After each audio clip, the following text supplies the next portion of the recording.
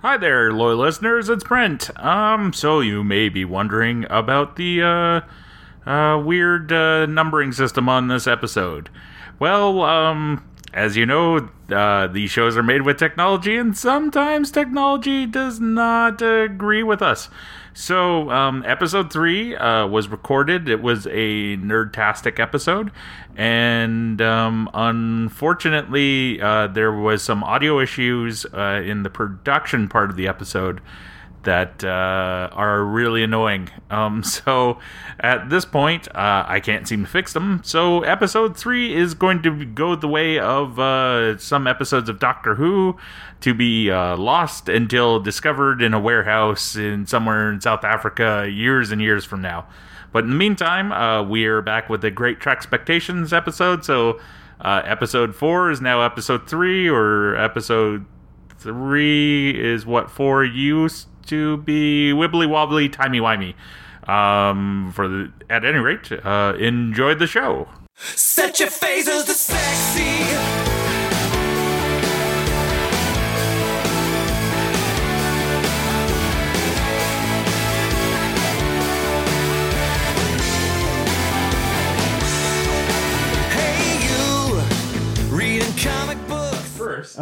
Welcome to another episode of True North Nerds.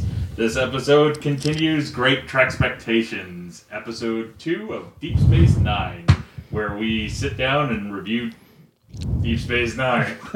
Episode 2. That's a good thing to do in a show about Deep Space Nine. Yeah, but we watch episode 2 and then we come back and tell you how good, bad, or other it is. I am the guy at the engineering board, Brent Chittenden. You can find me at geekhardshow.com, amongst other places. With us is our usual crew of misfits. Kevin, say hello, Kevin. Hello, Kevin. And Ryan. Hello. I've been waiting. Me too. Me too. Hello, Kevin. When he tells you to say hello, Kevin. I wanted to say hello, Kevin, but you finally did it, so okay. And Ryan's here. Hi. And Jen is here. Hello. I've been waiting for that too. So before we get into the meat of it, I just wanted to pass along a couple thoughts, and that were passed along to me due to, gotta admit something, guys. Kind of cheated on you on Sunday. What? I was on somebody else's podcast. What? Yeah. How dare you? Don't worry, I made him sleep on the couch. Oh. Okay, so here's sound issue number 1. I have my mic muted. So we have to start over again? Nah, screw it. Oh, I was being picked up on the other mics. Excellent. It's just going to sound really bad for that.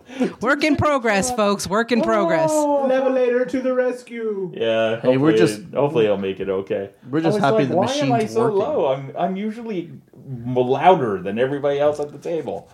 Okay, so as I was saying, I cheated on us by being on another podcast, but it was all for a good cause, sort of. Well, It was a mediocre cause? a guy that I've known for online for quite a while. His name is Nate Milton, otherwise known as Brother Nate or the Godfather. I think it was the Live Audio Wrestling guys who gave him that nickname. We've been online friends for quite a while, and he does quite a few podcasts. He does one called the Kings of Sport, which is really good. And he just started one about the Luke Cage Netflix show. Oh, cool. Where they're going through, kind of like our Deep Space Nine shows, they're going through each episode, doing a review and talking about it with guests and stuff like that. That will take much less time than Deep Space Nine. Yes, he is going to be done probably just before our show airs. So, We should be done sometime in the 2020s. so he, because of other things at Geek Hard, I wasn't really able to talk about Luke Cage that much. And when Nate said that he was doing the show with his friend Efren, I basically kind of begged him to be on it. So shout out to them if you want to hear me talk about Luke Cage a lot and in detail. It's episode 3 of their podcast, which is called Always Forward. And the funny bit about that is we know how much kind of problems we had trying to find a name for this show. Originally, it was supposed to be called Cage Cast, Unfortunately, it was taken by a podcast that only reviews Nicolas Cage movies. Oh, I thought you were going to say they only review small animal enclosures. Oh, no. And maybe that's Cage's Cast. Okay. But I kind of want to listen to that podcast now. I did mention to them off air that we were putting this together, and they liked the idea because both Nate and his co-host are gentlemen of color, which is part of the reason they're doing the Luke Cage one, because they want representation, which they should have, and it was they thought it was kind of a neat idea that we were doing Deep Space Nine as opposed to all the other Star Trek episodes, but they are also we all kind of agreed the theory is that Deep Space Nine gets better when Sisko shaves his head. So we will see if that plays out. But Not that the first episode was bad. No, the first episode was pretty good, which means we're going into the second episode. And with second episodes, we bring up title trivia. Title guess. We haven't come up with a name for this segment. Yeah. Where I reveal the title of the episode, and our panelists here try to guess what the show is about. So we are on episode 2. Well, technically 3, because episode part one 1 and is 2. part 1 and 2. And it's listed on Wikipedia as episode 3. But it's on Netflix as number 2. 2. So we'll go by Netflix. Episode 2. The title is Past Prologue. Anyone want to take a guess on what this show is going to be about? Kevin. Past prologue. Well, I think there's a lot of backstory on in Deep Space Nine because of the situation. So I am guessing it's going to be about Cardassian occupations and Bajoran freedom fighters. Ryan, what do you think? I think I was kind of thinking along the same lines, but I think we'll also get some more Sisko and Starfleet people backstory, kind of introducing who everybody is again. Lots of flashbacks. Jen? Any Okay, guesses? I wasn't allowed to cheat this episode last time I looked it up on my phone because I've never seen Deep Space Nine. But that's the fun. Yeah, I know. So let's see how wrong I am. I think it's going to be about Sisko and Dax and their history. In their history, like where they met and stuff like that? Yeah, that's what I would like to see. Yeah, okay. I don't know if that's what it is. Could be. So at which point I'm pressing pause on the record as we go downstairs to watch the second episode of Deep Space Nine. When we get back, our thoughts on the episode, along with, I forgot, we have Ask Alex, because he actually answered us. Yay! So we will get that set up, and Alex James, nerd musician and all-around Star Trek geek, answers our inane Star Trek questions. So stay tuned, everybody. We will be back in, it'll be 2 seconds, because I'm just hitting pause and then record Insert again. theme music and maybe advertisement here. We can only wish. And we're back. So... Surprise! You may have noticed, I think I'll probably record a tag at the start explaining, 1, the previous audio problem, and 2, The great Wikipedia and Netflix do not agree on the episode order. So we just hit play on Netflix and ended up watching A Man Alone as opposed to Past Prologue. So, our title thing is just completely has nothing to do with it now. So, in 2 weeks, when we do the next Deep Space Nine episode, go back and listen to the beginning of this episode, and you'll hear what we think next week's episode's about. Yes. So we'll go around the table. What was everybody's general opinion on the show? We'll start with Kevin. I was a fan. I love the fact that these people feel like characters already, and it didn't take weeks to learn about who they are before we really got that these were new, interesting characters. I think the neat thing about like what you're saying is because we've all seen episodes much farther along, you can kind of tell that a lot. Like there are some tweaks Oh yeah. along the way. Rom, I think from this episode we notice is going to be the biggest character change, but Bashir is generally kind of same character. He's more enthusiastic, but I compare it to the first. Well, this first few episodes of Next Generation, that whole first season, everybody seems sort of cookie cutter and bored. yeah. Whereas these are characters who are angry at each other and are suspicious of each other and have interesting character quirks. And again, another well acted, really top notch group of people on this show. Ryan, your thoughts? Oh, well, once we saw the title change, I started thinking, that it's going to be, okay, so there's going to be an episode where we start to see a lot of characters, maybe a man alone, where they start to feel maybe isolated, even though they're in this group of people. Or, which I guess it did turn out to be, but it just was more with Odo. Odo? Yes, That's how you Odo. say it? Yeah. Yep. I had a brain cramp there. He was the man alone. He was isolated. People all the people on the station started turning on him, thinking he was the one that killed the guy, and turned out that he killed his own clone, which I guessed halfway through the Yeah, episode. we should all give played Ryan CSI. credit for that. Thank He you, thank Slow you. clap for that, Thank you, Brian. thank you. Slow clap for that. he guessed it pretty much right off the bat. That it was spoilers. I suppose. Oops. Spoilers for a 23-year-old show. Yeah. But yeah, the cloning aspect was kind of a neat thing because they have had clones in Star Trek before, but I can't think of what. Maybe I'm wrong. There was an episode of Next Gen with a society of clones. Oh yeah, and because they needed new fresh DNA Yeah. because they were starting to break down. Riker killed his own clone. Yeah. And Riker sort of has a clone in Thomas Riker, who is a transporter accident doppelganger. Yes. So I guess he could kind of be a clone. He's just a different type. Sure. We'll go with that. We'll go with that. Gotta watch out for those doppelgangers. Jen, what did you think of the episode? I liked it. Yeah? It was a little, like you said, there was a little bit more character development.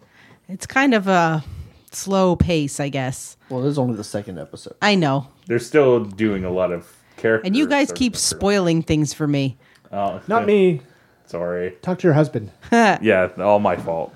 So now I know stuff that's going to happen in the future. So in the once Well- again, much like Ryan, a useless credit award also goes to Jen because Jen spotted on Ha. the one of the data pads where what was the victims? The guy who gets murdered. What was his name? I have no idea. Bajoran guy number one. One who Odo had problems with. Well, Odo sent him to prison. Well, apparently, I'm not there. Maybe there's more that I'm unaware of, but this was a Star Trek Star Wars crossover episode because Jen caught on the datapad that this gentleman had been leaving Alderaan. Well, Alderaan It's Spaceport. the Alderaan spaceport. So I Wow. guess that also places Star Trek takes place before the first Star Wars movie. No, not necessarily. The spaceport could still be there. It could be the Memorial Spaceport. Alderaan Memorial Spaceport. Because it was a long time ago. And his name was Ibudan. Abaddon. Ibudan, which I think might be a headache medication. I've got a massive headache past the Imbudon. Yeah, so yeah, I'm kind of with Jen. It's a little bit slower paced, but Kevin's also right. I find that the characters are very more well defined, at least out of the starting gate. Now, some of them, O'Brien and Keiko, have like a pass because they had a couple of years to develop their characters, Right. But everybody else is doing a pretty good job. And Kira got a haircut. Yes. She looks much better now. Should we kind of keep track of how many haircuts she goes through? Because I know there's a couple. There are several more, yes. See, again, spoilers. I didn't know about the haircuts. It'll be interesting to see when we watch the next episode, which we thought was this episode, if she has the old haircut or the new haircut? Oh, so Is we'll it a know Netflix which. Yeah, we'll know or which Wikipedia? one. Who mixed up the numbers? According to Wikipedia, Past Prologue did air before this one. Oh. And it also says that the production numbers are in order. So I don't know if this is a Netflix gaffe or what. It could but- be. I've seen it before. It wouldn't be the first time. So. Or somebody at Netflix HQ numbered an episode wrong. Yeah. I don't. But we I don't saw think it. And I'm it's. not going to go back and rewatch it out of order no. again. We're not going to do this episode twice. So overall, what do you think? What kind of rating system should we give these episodes? I don't know. Are we going to be rating them? Oh, we might as well. We're reviewing the episode. Well, since there's been only two, it's a Two. which one did you like better type of a we won't, situation. the pilot we won't count. Okay, well, then there's one episode. So what do Or we? do you want to do the chain? Is it better than the last episode? Yeah. And we ask that every time. It was a Is good it better than the episode, last it was episode? Was it a filler? Yeah, no, it wasn't better than the last but I mean- episode. But the last episode had a lot of work to do. Yeah. But saying that, was it a bad episode? No. No. No, it wasn't bad. No, this was very much a small world kind of episode where it's just a few was- events on the space Yeah, station. nothing that to do we're with the exploring. wormhole Yeah, or Bajor. It was Law and Order DS9. exactly. But like you were saying, it helped develop the characters, give them Yeah. a bit of a backstory, a bit of a history. We now know a bit more of Odo's passions, I guess, and his strong ethics or morals, I should say. And Passion for justice. yeah, exactly. So And this might be the first time that we get a reveal that Odo sleeps in a bucket. Yes, the bucket. I kind of felt bad for him about that. I'm like, oh, they It's a sleep in a lovely bucket. bucket. He likes his bucket. Actually, that's in one of They couldn't even give him like Well, a no, I won't bathtub or spoil it. something. No. there. I remember there's episodes that deal with him not being able to use his To get to his later. bucket, yeah. That's a good. Yeah. Now, we haven't touched on the B plots, and this. Oh, okay. this Yeah, that's a good point. This episode juggled several B plots quite nicely, I thought. Yes. The O'Brien marital strife. Yeah. How dare you bring me to this place I didn't want to really come to? What am I going to do here? Plot that Keiko brought up. Also, the Bashir as puppy dog wanting the bone that is Jadzia Dax, and Or wanting to bone Jadzia. No, I wasn't going to say that. I will. I like the puppy dog Bashir. He's very cute. He's I'm adorable. trying to remember when that ceases, but not to spoil things. Like, and it doesn't go on forever, but Yeah, I can see it getting old. He tones down a little bit too, I think, later on. But So we learned a little bit more about Dax's backstory, her history with Cisco in this episode. Jake has got a friend now that neither of their fathers want them to be friends, but but there's a beginning of a relationship there. We see how Quark and Odo work together, how they're sort of best frenemies. They're going to be so cute. Yeah.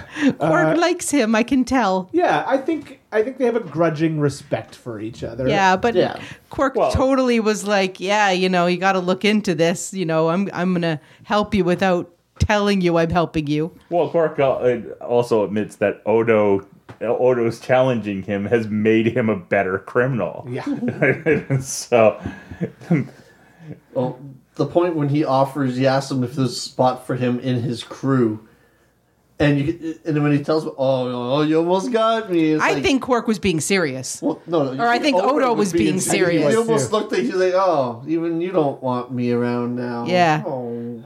I think Odo genuinely was like, well, Cisco's not going to let me. You can't beat him, join him. Yeah, Cisco's not going to let me be the constable anymore. So might as well join the other side. And, I guess that kind of shows his kind of grudging trust of Quark. Mm-hmm. So, like, at least he has, he has the sense of honor. And so I was like, yeah, I felt bad for Odo. yeah. So I triply felt bad for Odo in this. Because first of all, I found out he sleeps in a bucket, which I don't think is very nice for Maybe he anybody. likes the bucket. He's liquid. He's made of liquid. Where else is he going to It's sleep? not like Yeah, it's but like not describe it as a bucket. His natural A form liquid is doesn't liquid. need cushions. No, but I mean, it could have been a bowl. It's not like he's It could have been a standing in chalice. A decanter? It could have been a A big decanter. bowl is technically It makes just a bucket. it makes me think of one of those white yellow buckets with a mop in I don't it. think they actually used the word bucket in this episode, though, did they? They did, No, they yeah. said pail. There's a difference. Oh, Okay. yeah. Bucket, pail, tomato, tomato. So I felt bad for him for that. I felt bad for him because, you know, he was being isolated by everybody. And then when he tried to reach out to the one guy that he thought would be like, yeah, sure, we're buddies, come work for me. Quark was like, you almost got me. And then he was like, yeah, I guess. On the other And then people were throwing rocks at him. But on the other hand, he had that confrontation scene with Cisco where Cisco was trying to calm him down and say, look, I'm only relieving you of duty because this looks like a conflict of interest. And I trust you and I don't think you've done it, but we have to make things look good for the people who live here. And Odo threw a hissy fit and called him on it. Well, other than Kira, I think this shows that Odo trusts nobody. Odo trusts Yeah. nobody. So Odo brings this on himself, too. Oh, no, I'm totally, I still feel bad for him, but Oh, yeah. he's not innocent of that. No. He's innocent of murdering. He didn't murder the guy. He did not do any murdering. Yes. Yeah, but when Yet. Odo had his little hissy fit, he wasn't just like he was kind of pointing out like, why should you trust me? You don't know me. Yeah. I haven't given you any reason to trust me. I don't trust you. Why Like, would that's you the do whole- that, though? Because he's Odo. Yeah. Because he doesn't trust an alien anyone except for shapeshifter. Quark Right.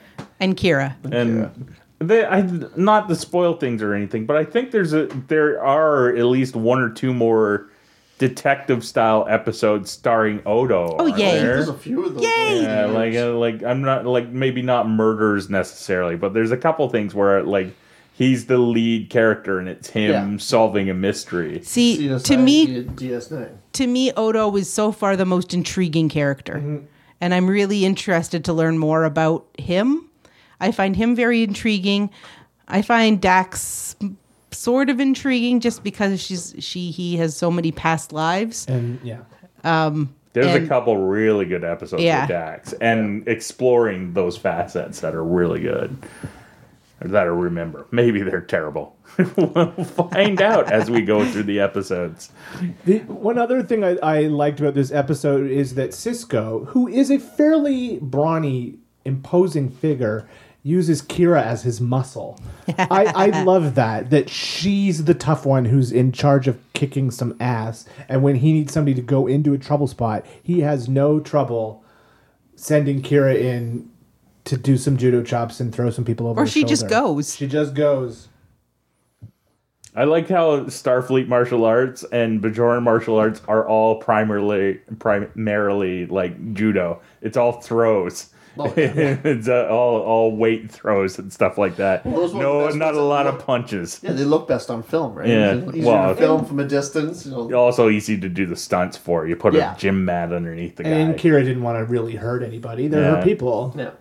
O'Brien got in there mixing it up too. Yeah, why is the engineer taking charge of Well, because he's that he's his like a job? commando or something. Because Is that he's what he Irish. does? Exactly. He's the fix-it guy on the station. Okay. Yeah, he's He's the Jordan. chief engineer, isn't he? Isn't that what he's listed? Is that Yes. his title? See, Something like because that. He got well, they kept talking about his promotion. Yeah. in the Next Generation, when you're the chief engineer, maybe this is an Alex question. When you're the chief engineer of the starship, that makes sense. You're keeping the engine going. You're keeping it going. So when he's the chief engineer of a space station, he's basically like the landlord that you call when the water pressure stops. I think Pretty so. That's part of much, his yeah. job. How is that a promotion? Yeah, but that's the same idea on a spaceship. Like, Yeah. You still, when something broke, they called Geordi. Geordi, this thing's broken. Someone send someone over to fix it. Yeah, but Geordi always dealt with really complicated okay. things. Yeah, Now, but this is only the second episode. We haven't had a chance for O'Brien to shine yet. All right. now we Well- we have learned that Wikipedia may not be the most trustworthy of sources, but according to Wikipedia, his position is chief of operations. So it's probably similar to his chief engineering position, but not. And he's a non-commissioned officer, so that may also be part of it. Speaking of such things, last Great Trek Spectations, we asked Star Trek super nerd, musician, and one of my friends for a long time a Deep Space Nine question, because Jen and I used to do this all the time when we were watching Next Generation. So the question that we posed to Alex last time was, so when the ships went into battle at Wolf 359, why didn't all the ships evacuate normal citizens from the ships before going into the fight? Because as you may recall, the first episode of DS9 starts off with us watching the Battle of Wolf 359, which is Picard as the commander of the Borg, wipes out a lot of the Federation, and a lot of their ships at the time, including killing Sisko's wife in the process. So that was a great opening. I still want to reiterate that. Yeah.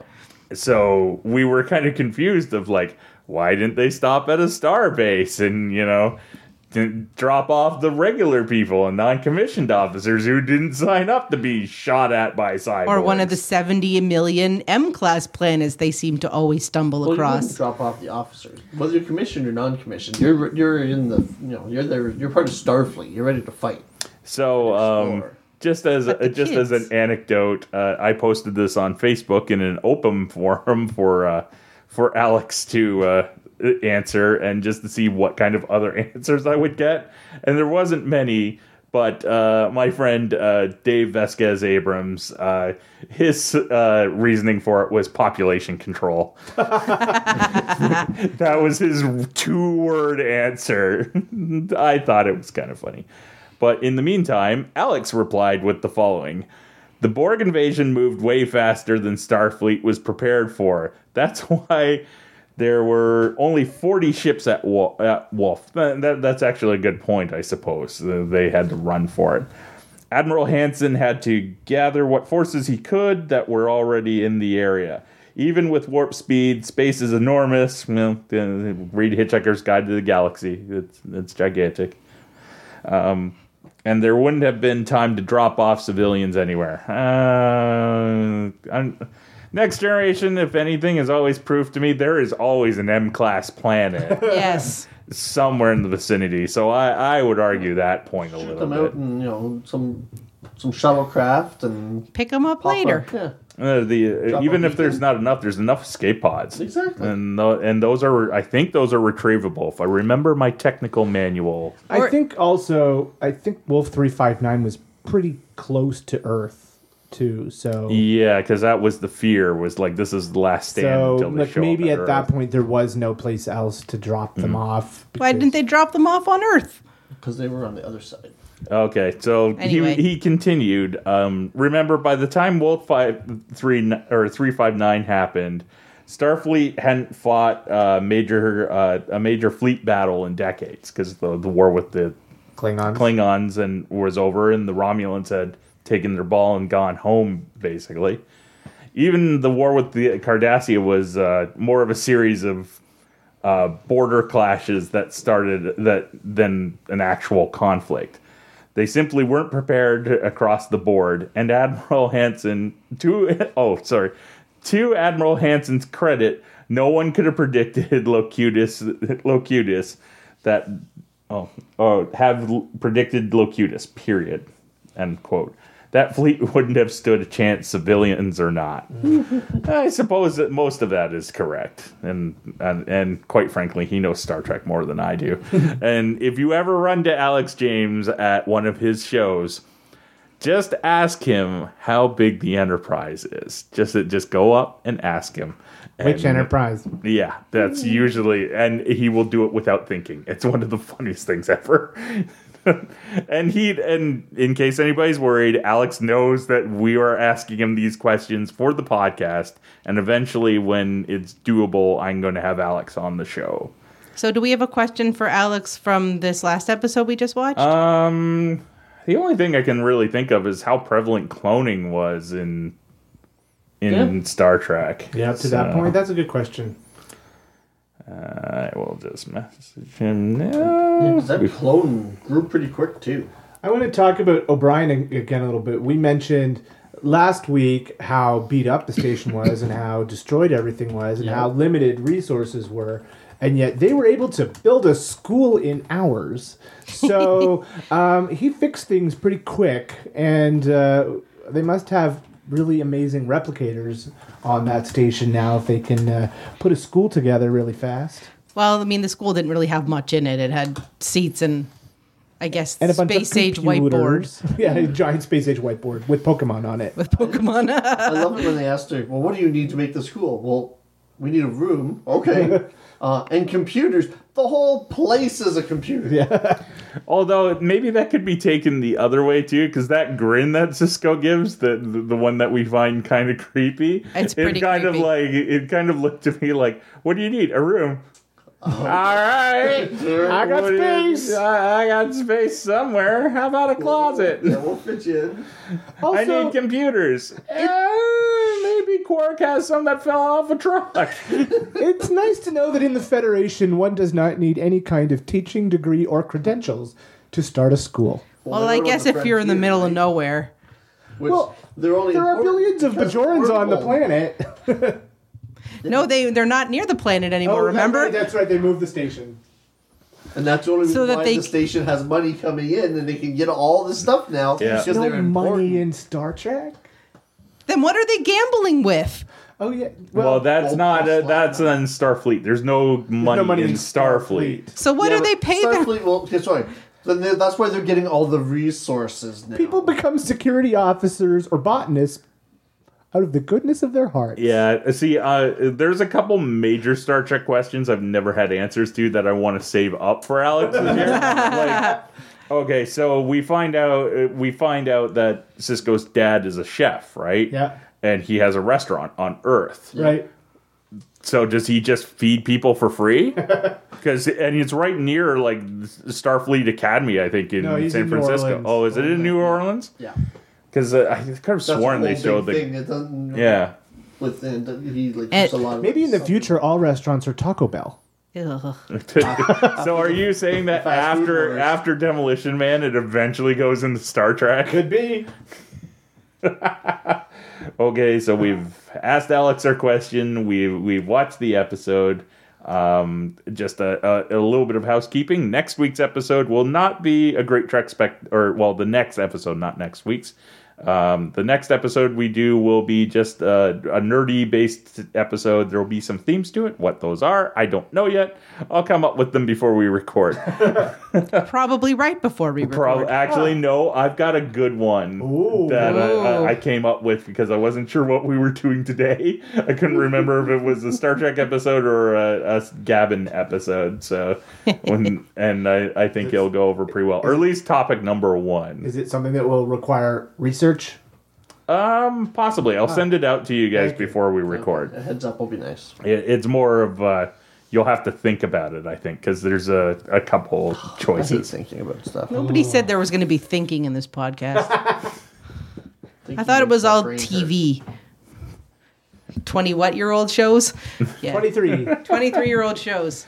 So before we go, as is tradition, geek picks for this episode, and they can be anything. They don't necessarily have to be nerdy, just something you're into at the moment and listening to, reading, watching, or have recently watched. We will start with Kevin. Oh, I get to go first again. Yeah, you get to go first. Because I I- stare directly at Yes, you do. so I have to turn to see everybody else. I am reading, for the first time, surprisingly, Alias by Brian Michael Bendis. Oh, So, specifically the Purple Man storyline from the end of the run. yeah. I loved the Jessica Jones TV series.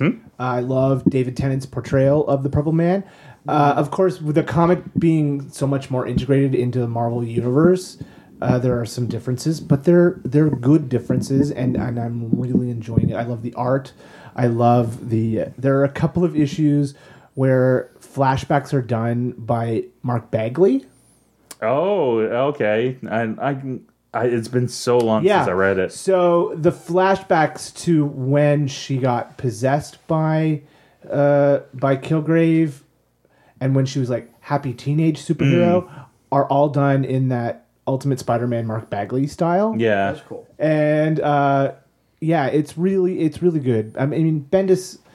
So this is 2003 book, and Bendis was at the top of his form then. So It was really before, like, it was his kind of part of his start at Marvel, really. Yeah. Like, well, his start of this run that he's had for, God, how many years now? Is he that was 13 their years main guy? ago, and Alias wasn't his first work, right? No, So but that was he'd been the one writing- where he really started getting and noticed. he'd been writing Ultimate Spider-Man before that, even had. Oh, had he? Well, yeah, I guess he must have, because that- Mark Bagley, yeah. So yeah, so Alias by Brian Michael Bendis. I think it's actually all collected in one nice trade now, or Mm-hmm. two trades. It was in multiple trades for a while, and they were out of print.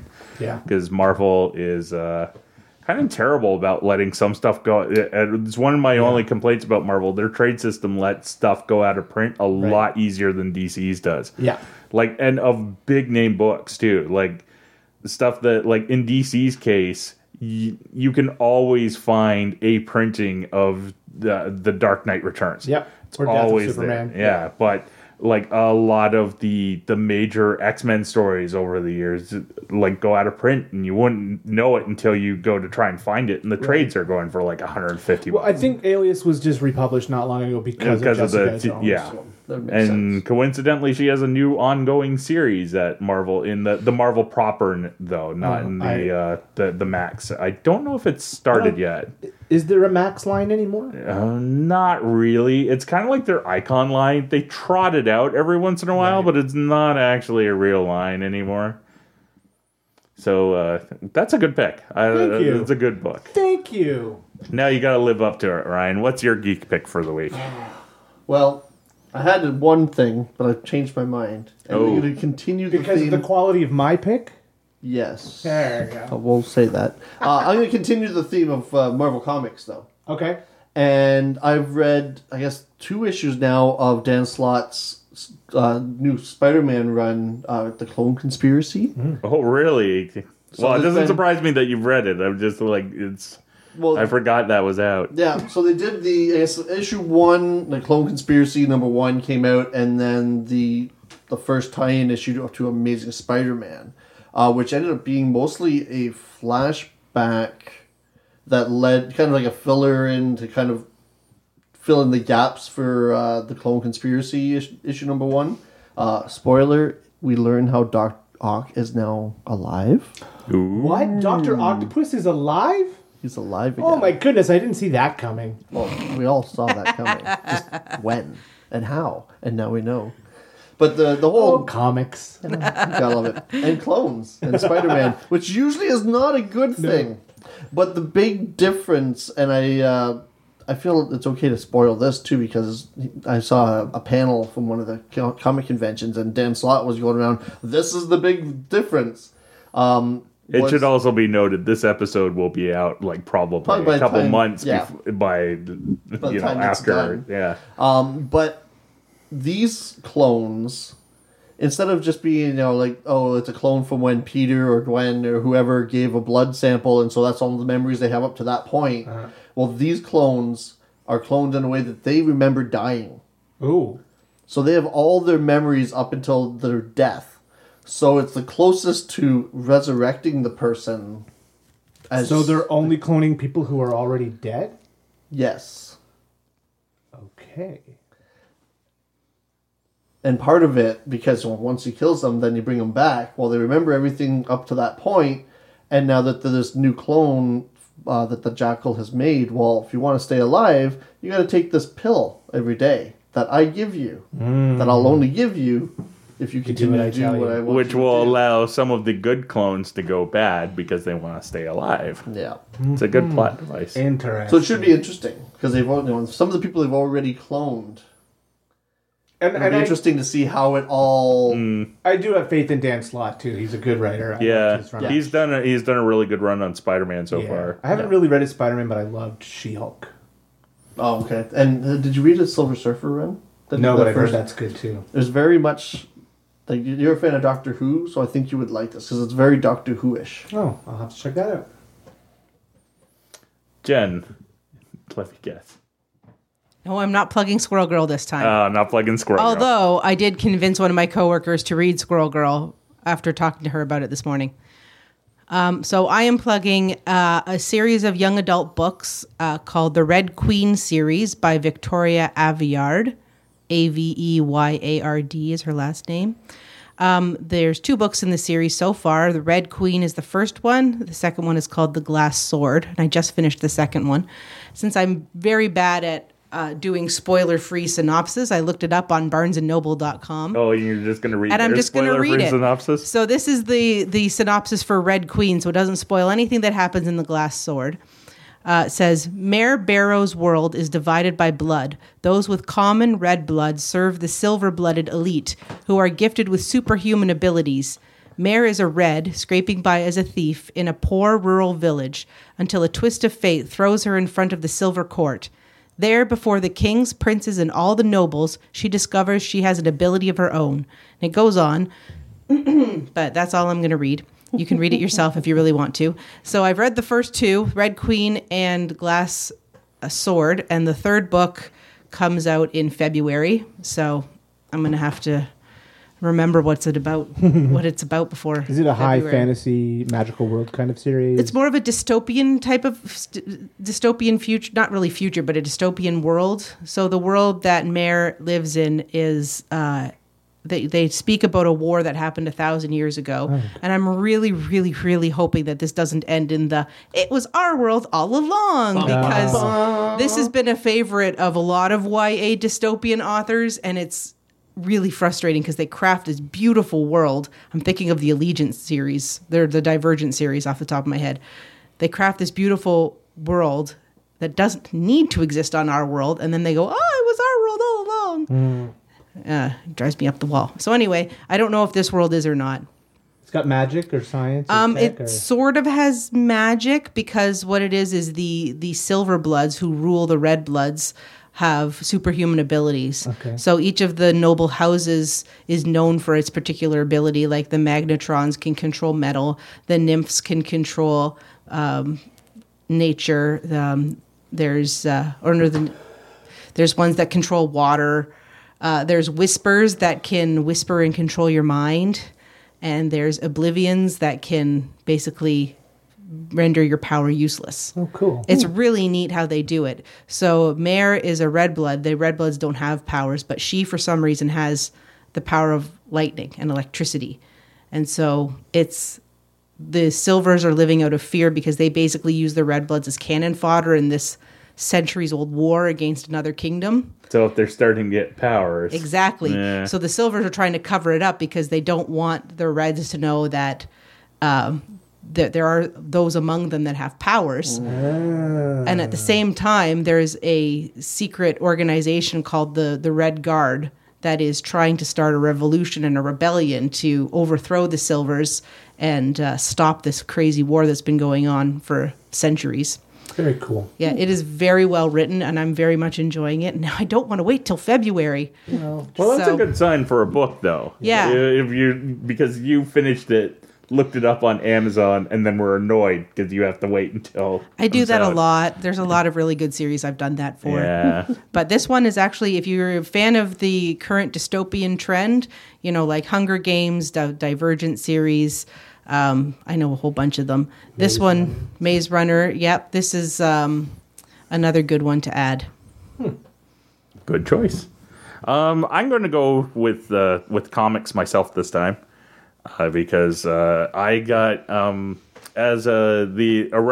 this recording time period, the first major trailer for Logan was released a couple weeks ago, which got me digging into my trades, and I happen to have a really good hardcover that, once again, Marvel let go out of print, that's called The Best of Wolverine. So it's got the original Wolverine miniseries that Claremont wrote and Frank Miller drew, and then it's got a couple other stories in it and some short stories. There's a really good one-shot of Wolverine versus the Reavers with one of the kids from Power Pack. Oh, yeah, it was a Power Pack issue. The youngest one, Katie Power. I've got that. And it's Barry Windsor Smith did the art on it. And for a one-shot issue, it's just awesome.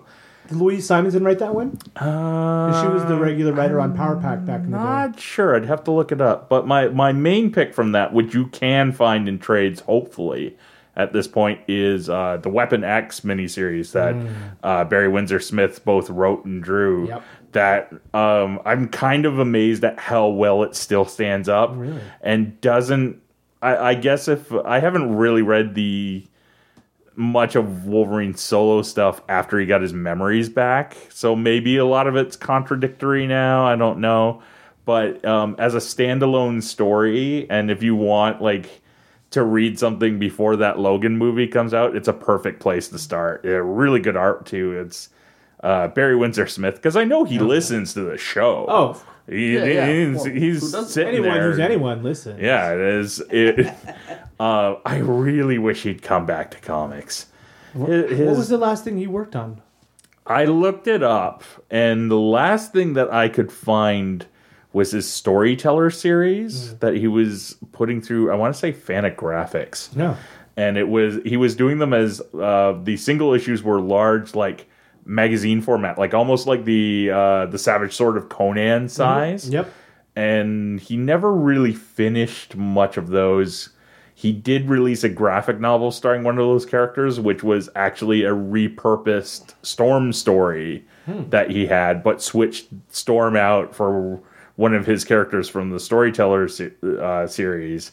And it's in black and white. And it's a beautiful book just for the art alone. The story's pretty decent, but the art's just fantastic. But I found records of like him teasing that he was talking to Marvel about doing a monster book of some sort, or like there was a point where he was talking about doing a Thing graphic novel, and as far as I can tell, nothing really came to fruition from any of that. But just like his art is still so good that it kind of surprises me that we haven't even seen him done covers or anything. Yeah. Like all those other classic X-Men artists aren't really doing interiors anymore, but Art Adams is still doing tons of covers. The other guy I was just thinking it was Adams. He's been doing Guardians of the Galaxy for the last whole whack of issues, like just the covers, not interior. But Jim Lee's still drawing at DC sporadically. Silvestri still gets out there every once in a while. He's drawing Suicide Squad. Yes, he is Mostly. mostly. I think there's 2 stories in an issue, and he does one. Yeah, until that reboot of Legion pops up, and then he switches over to that. And Oh, is he somebody doing the Legion of Superheroes? That's the rumor. It hasn't been proven true or not. And if I get a cease and desist letter from DC, maybe that means it is. But yeah, Weapon X, I think you can find it in hardcovers and trades. That's one that gets reprinted a fair amount that goes out of print. So it's if you go to your comic shop, they'll probably have a copy of one version of it or another. If not, go to a used bookstore and you can find it. I've never been a huge Wolverine fan. He was never my favorite X-Man. I love the team books for the minor characters, and Wolverine became a huge breakout hit. But I do have the original comics. The Marvel Comics Presents. Because it was Marvel Comics Presents, and there were all these wacky backup stories in that book. It was an anthology book that came out bi-weekly, I think. Was it bi-weekly? I think it came out bi-weekly, and we're talking around 87, 88, so...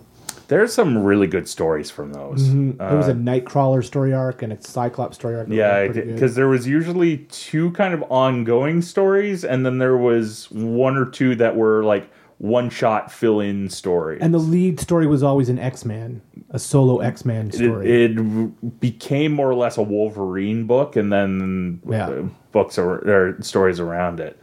Wow, they should really reprint a lot of those things too. There's a Colossus one called God's Country that was I do remember excellent. A Colossus story arc in that book. I think it starts when Wolverine's first appearance as Patch. That issue. And other sidebar note, I've got the first issue, or not the first, one of the issues of that Marvel Comics Presents from Weapon X. And it was beaten up, but I have a tendency to get like my favorite comic by a creator signed, and I have it signed by by Barry Windsor Smith. Nice. Yeah, it was an odd interaction. Not bad. I'm not going to go too much into it, but it was kind of a weird convention thing. That, but Barry, if you're listening to this, please come back to comics. We need you. In the meantime, next episode will be a fun nerdy chat episode, followed by another episode of the Great Trek Spectation series. So until the next episode, we have yet to get a tagline. That's a good tagline. Keep it. Yay! Set your phasers to sexy.